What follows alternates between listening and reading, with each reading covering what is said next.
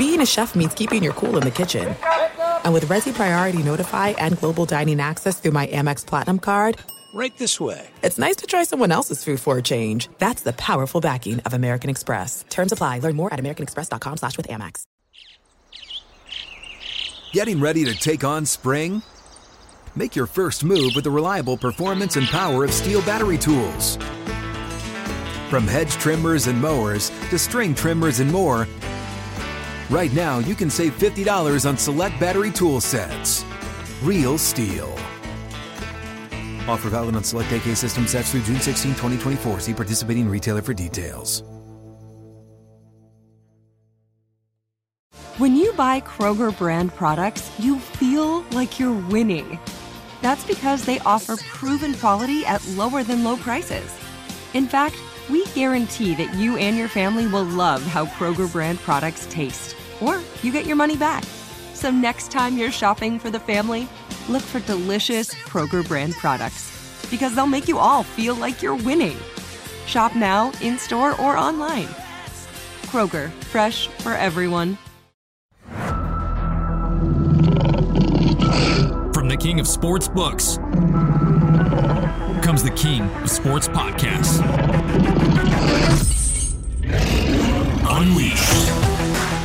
Presented by BetMGM. Here's your hosts, Jerry Ferrara and Olivia Harlan Decker.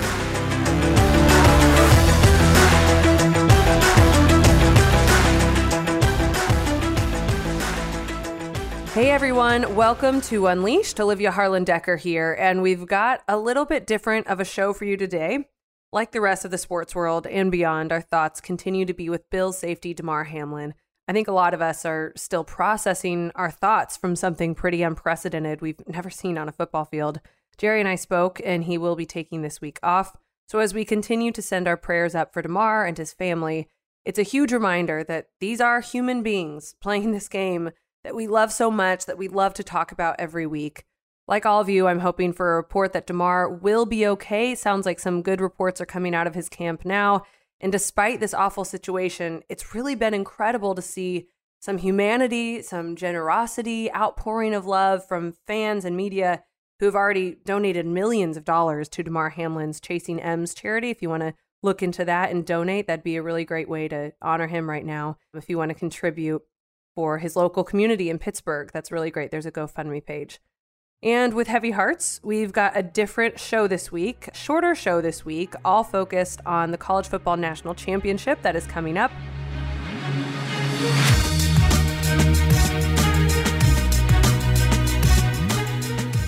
Welcome to 2023. We have a great national championship preview episode today as my Georgia Bulldogs take on the TCU Horned Frogs Monday night, Los Angeles, SoFi Stadium. It is going to be so much fun. Georgia opens as a 13.5-point favorite. Now it's down to 13 as I'm recording on Tuesday. You can also take Georgia minus 500 money line if you're interested in that. Look, we saw the over hit in both semifinal games, so everyone's amped about that bet again. At 62.5 is the point total right now, and 90% of the handle is on the over so far. So everyone's liking that. You know, with a championship game, so many people don't have a dog in the fight, so that's a common bet. They just want to see a lot of offense, taking the over, and I'm going to as well. I can't wait Monday night. To help us out and preview the big game, we're bringing in SI's Pat Forty. If you're a loyal listener, you'll remember he was on earlier in the season. He's fantastic.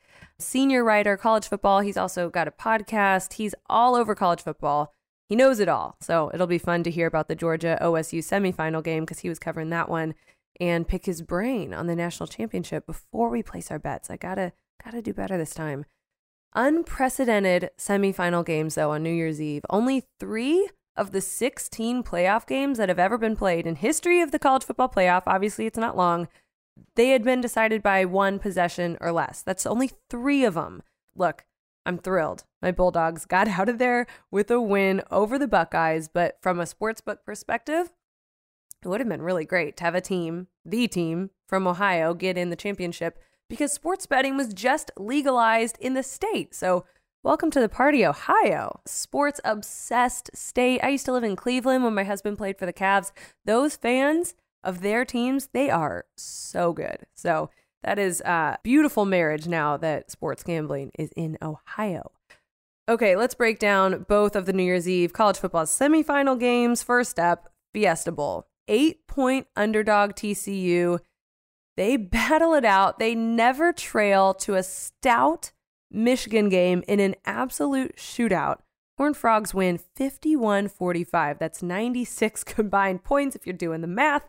I still can't believe it. 44 points alone were scored in the third quarter. And Michigan's defense had been so good all season. They'd held opponents to like 14 points per game, 13, something like that all season. They were incredible, but they could not defend Max Duggan, who, by the way, started the season as the backup to a walk-on at TCU.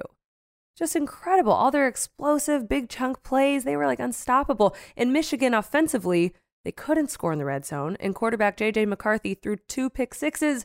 You're just not going to win like that. Okay, over to the Peach Bowl for Georgia, Ohio State. The Bulldogs may have played one of their worst games in the past 2 years. Seriously. I mean, Stetson Bennett did not look like himself. He looked nervous. By the way, something a lot of people don't realize about Stetson Bennett, this is going to blow your mind just like it blew mine. He's the same age as Lamar Jackson. Let that sink in for a minute. We have one more game of Stetson Bennett, Monday night, SoFi Stadium. It's going to be so good. Somehow the Dogs just rallied to beat the Buckeyes 42-41. Stetson Bennett really, at the end of it though, his numbers were good. Gutsy coaching all around on both sides. There was nothing held back. It was just a joy to watch. But Ohio State really had control of the game. They were up 38-24 in the fourth quarter. Going into the fourth quarter, quarterback CJ Stroud was amazing. I heard that they did like 1,500 reps offensively preparing for this game. They were just incredible. They were prepared. They were well coached. All these things that we did not see a couple weeks ago. Last time we saw Ohio State against Michigan. So this was a completely different Buckeye team. And they lost players throughout the game. They still had a shot on the leg of their kicker. 50-yard field goal, though, guys. I'm not sure how fair that is for a college kicker with the national championship berth on the line. He missed the 50-yard kick at the stroke of midnight. I know you've heard it because everyone's using this term, but it's so good I have to use it too. He kicked the ball in 2022. It landed in 2023. Okay, now that we've set the table, let's bring in our guest, Sports Illustrated senior writer Pat Forde.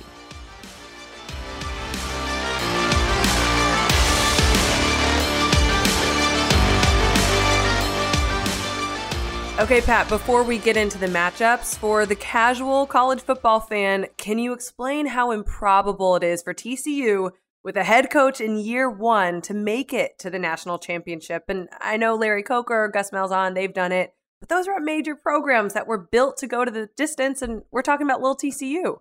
Yeah, I think, Olivia, it's the most unlikely playoff team, period. And now to make the championship game, all the more unlikely. TCU's a legitimate program in the Big 12 and sitting in a hotbed of talent and football passion in Dallas-Fort Worth. But they were 5-7 last year. Nobody's ever gone from unranked to the playoff. Yes, new coach who had some success at SMU, but really hadn't shown the chops to maybe compete for a national championship. They were picked 7th preseason in the Big 12, and now they're one of the last two standing for the national title. So it's a wildly improbable, very fun story. This sport doesn't really allow many Cinderellas. If we're going to call TCU a Cinderella, why is that? This sport, as we've seen, especially in the playoff era, there's a very small number of programs that have even competed for a title. It's been Alabama, it's been Clemson, it's been Ohio State, it's been Georgia, it's been Notre Dame, although Notre Dame hasn't made a championship game.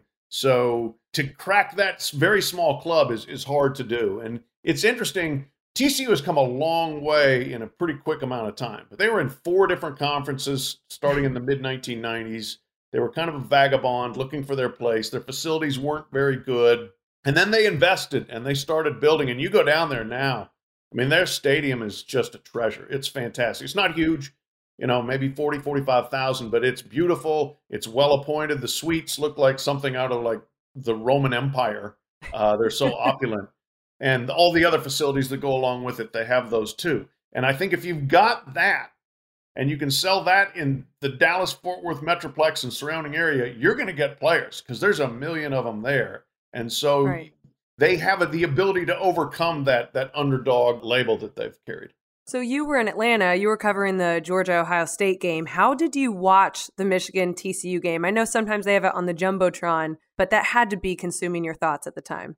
Yeah, for sure. And yes, I was at the stadium, and it was kind of interesting. Mercedes-Benz Stadium is a great place, and they do have like the video ribbon basically that goes around the upper level. And so you could see it up there, and it's huge and bright. But I also had it on a little screen next to me in the press box. And so you're kind of watching it both places at the same time. But the interesting thing about it was, as the Ohio State fans started to come in, every time TCU did something big, they would roar because they wanted to see Michigan lose. Of course. So, yeah, it was an interesting dynamic. And the players down on the field were starting to warm up. And at one point, like, TCU's making big play after big play, and the Georgia kickers and sports staff are all looking up, and Stetson Bennett's just doing nothing but warming up, throwing passes and stretching, and like he's totally oblivious to what was going on around him, which is, I think, one of the reasons he's been successful.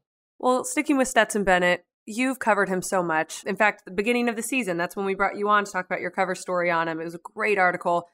What did you see from him? Because he looked nervous. It was uncharacteristic. Yeah, I think that there was some stuff that Ohio State threw at him that they were not prepared for or comfortable with. Ohio State changed up a lot of their defense from when we last saw them against Michigan. They played a little more soft in the back on the secondary, covered a little bit more there as opposed to just going hell-bent to try to rush. And I think that he was expecting some open throws that weren't there. And the longer he had to stand in the pocket and hold the ball, you could see that stress kind of getting to him. And he did not play well. He said afterwards, I think I played about 30 minutes of just bad football. And I don't think anybody would necessarily disagree with him. But as is always the case with Stetson Bennett, about when you're ready to say, oh, he can't do it, he does it. Do you know if there was any Pappy Van Winkle consumed after, or does he wait till after he wins a natty for that? That's definitely going to be a post-natty thing, I think. Okay. Yeah, that's what it was last year. Yeah, you had the friend from home that brought the Pappy, and I would imagine there will be another bottle of Pappy in L.A. on reserve if they do win. Ooh, I imagine so. How do you think, based on the vibe in the stadium, really, how the momentum changed after the no targeting call that knocked Marvin Harrison Jr. out of the game? And did you agree with the call? I did agree with the call. I thought they did a good job. I thought you call it in real action, real live time. You go back and review it. The replay official, the ESPN analyst, Matt Austin, both agreed, and I agreed with them that it was close, like a matter of inches, but it was not targeting. For one thing, he didn't launch. He did not leave his feet to go attack the head with his head. He hit mostly shoulder to shoulder on Marvin Harrison. It was a vicious hit, but I think it was a clean hit. I think it was the right call, and it absolutely helped change the game. For one thing, he prevented Marvin Harrison from catching a touchdown. Second, he took their best player out of the game, and you hate to see that. You hate to see an injury, but it was a legal football play. And then thirdly, the fact that it was not targeting was huge because it did not give them a first down. Then they had to kick the field goal. And then after that, Ohio State's offense struggled a bit. They couldn't finish drives, and Georgia slowly crept back into the game.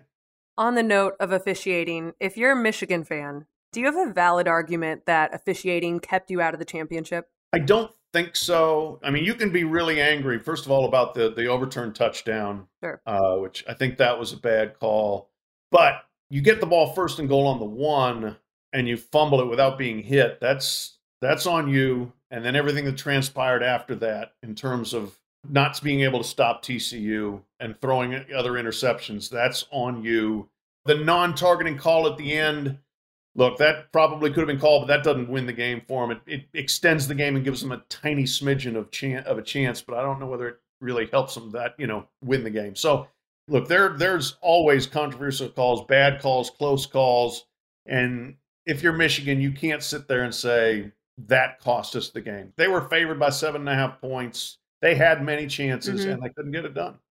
Yeah, it's crazy watching it back that TCU never trailed. It didn't feel like it watching it, but 2 great games, and really unprecedented seeing this on New Year's Eve. Only 3 of the 16 playoff games in history had been decided by a possession or less, and we got our money's worth on those 2.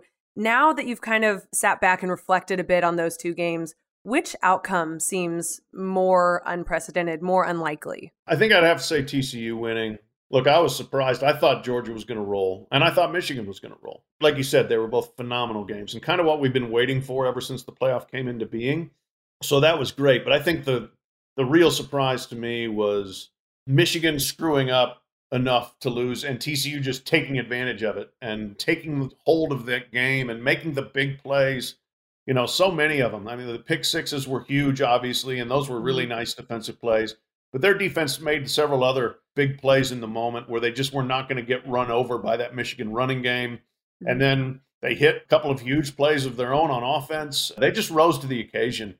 And that's kind of who that team has been. I mean, I've loved watching them all year. They've flirted with losses so many times.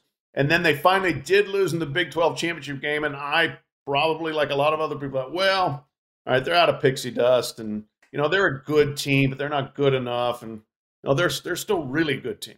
They're excellent. And so it's very surprising, but really cool to see them win that game. On that note, what are your thoughts on these games being played on New Year's Eve? Do you think that's a good scheduling move? I know they're talking about changing it. I'm not a fan at all. And I remember Me neither. was there. Yeah.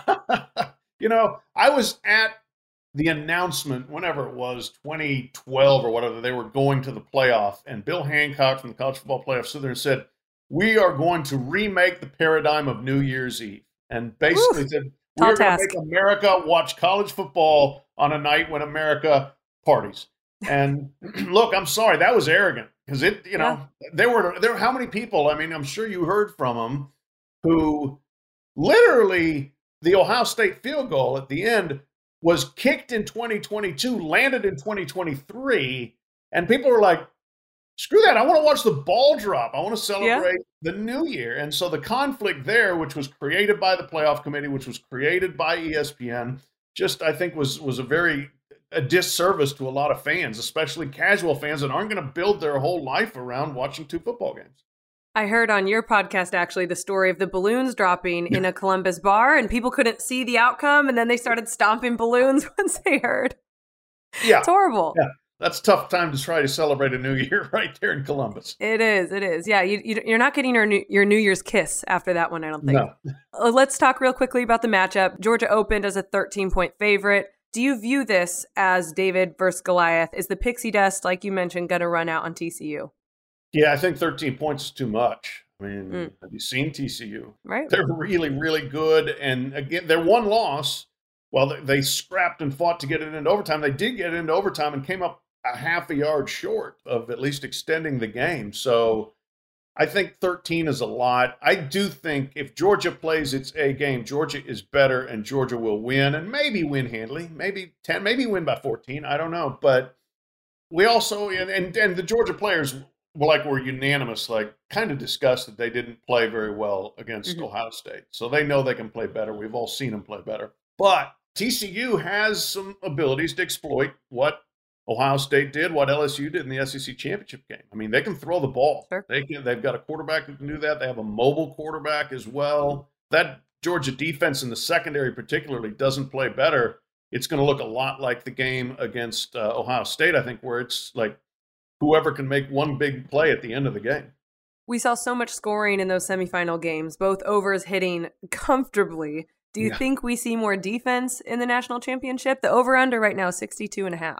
62.5, I'd be leaning over, I think. There. Yeah. I just think Georgia's defense is good, but what we've seen against really good offenses here the last couple of weeks is they've been able to expose some of the shortcomings. They did lose 5 first-round draft picks off that defense. So to ask them to come back and be able to just shut teams down again is probably too much. They look good enough in the regular season that you just think they just keep churning them out, but it's not quite the same. And so you get up against elite personnel, elite scheme, elite quarterback, and it's tough. And so I expect TCU to be able to move and score, but I also expect Georgia to be able to move and score. And that's, one thing that has sometimes been a little bit lost is, Georgia's offense is really good. They've got players, 3 running backs, 5 wide receivers, 2 tight ends. We'll see whether Darnell Washington's coming back, and a really good quarterback. So I think there's going to be a bunch of points. I would say over, mid-60s in terms of a point total would probably sound right to me. It's interesting what you were just saying about the Georgia defense. When I covered them in the SEC championship, they kept saying we're competing against last year's Georgia's defense. We're not competing against other defenses in the country. It's interesting. They definitely had a chip on their shoulder. It'll be interesting to see how they come out Monday night. And SoFi, do you have a final score prediction? I'm going to say Georgia 38, TCU 31. And we get a repeat champion for the first time in a decade. All right. Pat Forty, thanks so much for joining us. We promised we'd get you on one more time before the Natty, and this was a lot of fun. Thank you. Hey, my pleasure, Olivia. Thank you.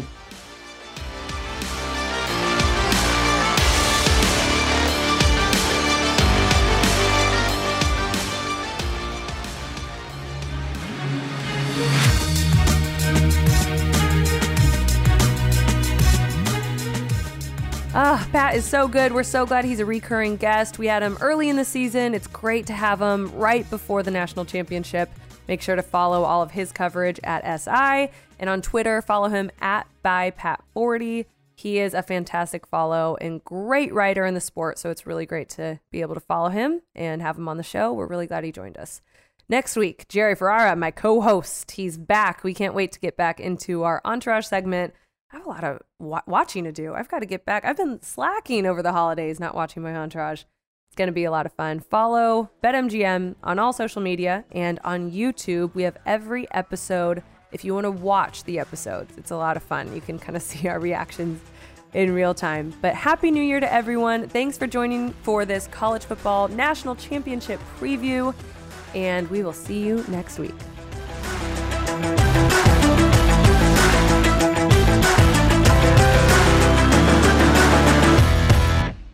Being a chef means keeping your cool in the kitchen.